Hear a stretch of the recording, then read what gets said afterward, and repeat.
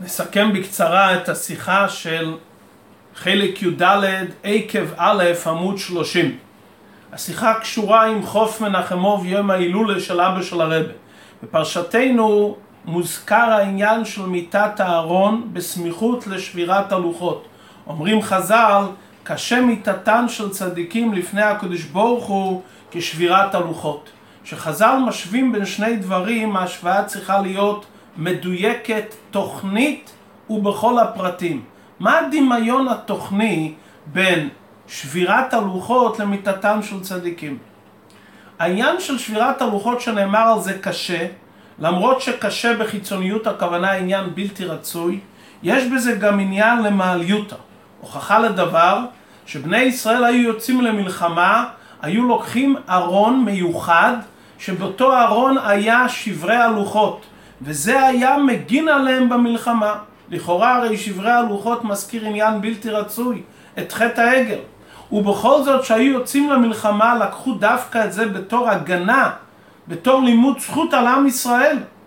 מוכרחים לומר שיש בשברי הלוחות עניין חיובי, שגם בעת מלחמה שהיוצאים למלחמה הם צדיקים, מה מגן עליהם ומה מלמד עליהם זכות, ומה מעודד ומחזק אותם בשעת המלחמה, דווקא הארון עם שברי הלוחות.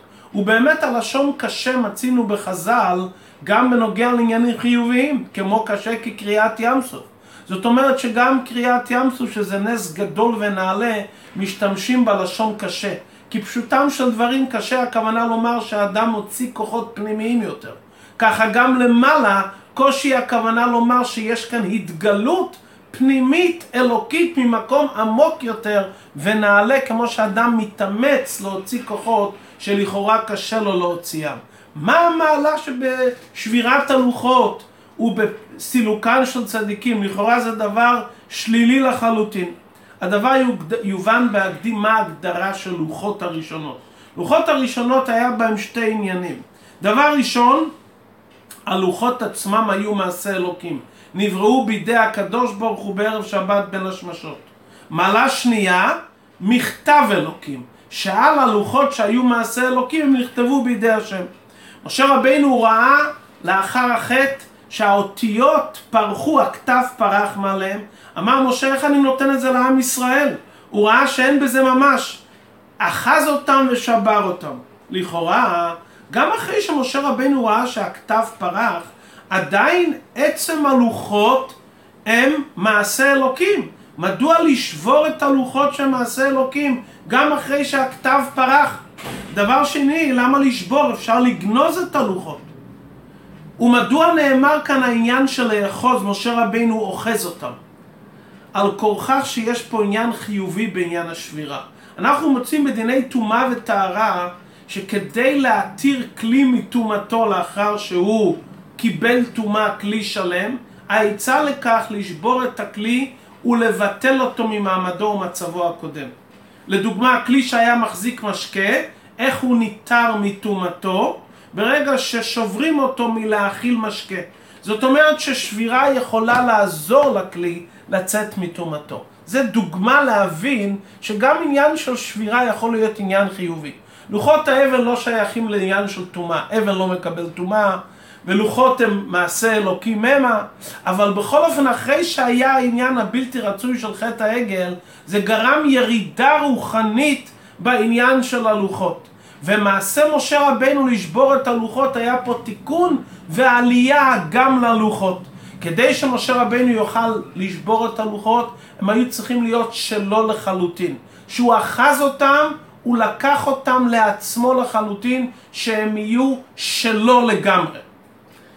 בלוחות, ברגע שהכתב היה כתוב על הלוחות, הכתב התעצם עם הלוחות, זה הרי היה חקוק מעבר לעבר, שהמהות של לוחות הברית זה הכתב שעליהם. ברגע שהכתב פורח מהן, כלומר הכתב פורח, אין הכוונה כפשוטו שהאותיות פרחו. אם האותיות פרחו אין כאן לגמרי לוחות, כי הם היו הרי האותיות חקוקות מעבר לעבר. הכתב פורח, הכוונה לומר שהרוח הקדושה, הנשמה של הלוחות, שזה הכתב שעליהם, החלק הרוחני שבכתב, הנשמה פרחה. ברגע שמשה רבנו הסתכל, הוא ראה שאין בהם ממש. מה הכוונה שאין בהם ממש? לא שהכתב נעלם, שהרוחניאס, שהנשמה, הקדושה שהייתה בתוך האותיות נעלם, ובמילא היה כאן שבירה רוחנית בעקבות חטא העגל. אז זה שמשה רבינו ראה שהקדוש ברוך הוא התחיל את השבירה, והלוחות נשברו מהמעלה הרוחנית שלהם, של הכתב שהיה בתוכם, שזה נשמת הלוחות, שזה הקדושה והרוחניה שהיה בלוחות, אז בדרך מילא הלוחות נהיו כבדות, כי לא היה באמת הנשמה שנכנסת בתוכם, החי נויסה עשה עצמו, ובמילא משה רבינו המשיך בשבירה. מה הדמיון לזה לנשמה וגוף של בן אדם? הגוף של הבן אדם זה בחירה אלוקית, זה כמו מייסה אלוהיקים. והנשמה שהקדוש ברוך הוא נותן בתוך האדם, זה כמו מכתב אלוהיקים שיש בתוך המייסה אלוהיקים בגוף. כמו שהגוף הוא עניין בפני עצמו, ולאחר מכן נכנס בתוכו הנשמה האלוקית, ככה המכתב נמצא אחרי הגוף, אחרי המייסה. וכמו שבמכתב שהיה אחרי המייסה, ברגע שהמכתב הקדושה יצא, אז הלוחס איבדו את המשמעות העיקרית שלהם, שהם התעצמו עם המכתב. ככה ברגע שיהודי הנשמה נמצאת בתוך הגוף והיא יוצאת מהגוף, אז כביכול נהיה פה שביר הרוחניס. בפרט אצל צדיק, שכל החיים שלו זה אמון עירה ואהבה, אז המהות של חיי גופו זה אמון עירה ואהבה. זאת אומרת, אין כאן שני דברים, גוף ונשמה שמחיה אותו. המהות של הגוף שלו זה חיה הנשמה אמון עירה ואהבה. ברגע שיש הסתלקוס של הנשמה של הצדיק, אז בדרך מילא זה כמו עניין של לוחס, שאין בו ממש. מה הכוונה לומר שאין בו ממש? שהעניין העצמי שהיה בתוך הלוחס, הכתב, הנשמה שהייתה בתוך הגוף לא נמצאת. אז ברגע שהגוף הרגיש פעם את המיילה של הנשמה, הרגיש את היוקר של הנשמה שנמצאת בתוך הגוף, אז ברגע שהוא נשאר כגוף בפני עצמו, הוא מרגיש חיסרון.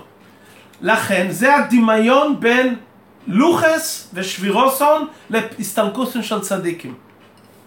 למה היו יוצאים עם זה למלחמה? מה העניין של מלחמה?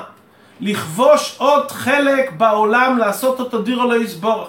לכאורה האדם יכול להגיד, אני הרי צדיק, ואני ראיתי דברים נפלאים, מה עליי לצאת הלאה ולהמשיך ולכבוש את העולם, לעשות דירו לא יסבורך, בפרט שאני במצב רוחני טוב?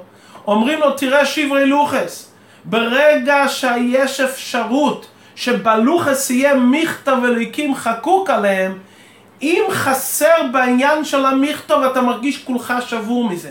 אתה מייסה אלוהיקים, אבל כל זמן שהמייסה הרגיש שכל עניון זה המכתב אלוהיקים, אז כל המהות של הלוחס זה המכתב אלוהיקים. ולכן ברגע שהיית פעם במים מדומצב, שכל עניינך היה מכתב, שהיית חקוק עם הנשמה של הדבר, למרות שעכשיו אתה גם יש בך מיילה, הגוף, עצם הלוחס, אבל אתה מרגיש שבור מזה, ולכן זה מניע אותך וזה מעודד אותך, וזה גורם לך את הרצון להמשיך הלאה ולהתעלות.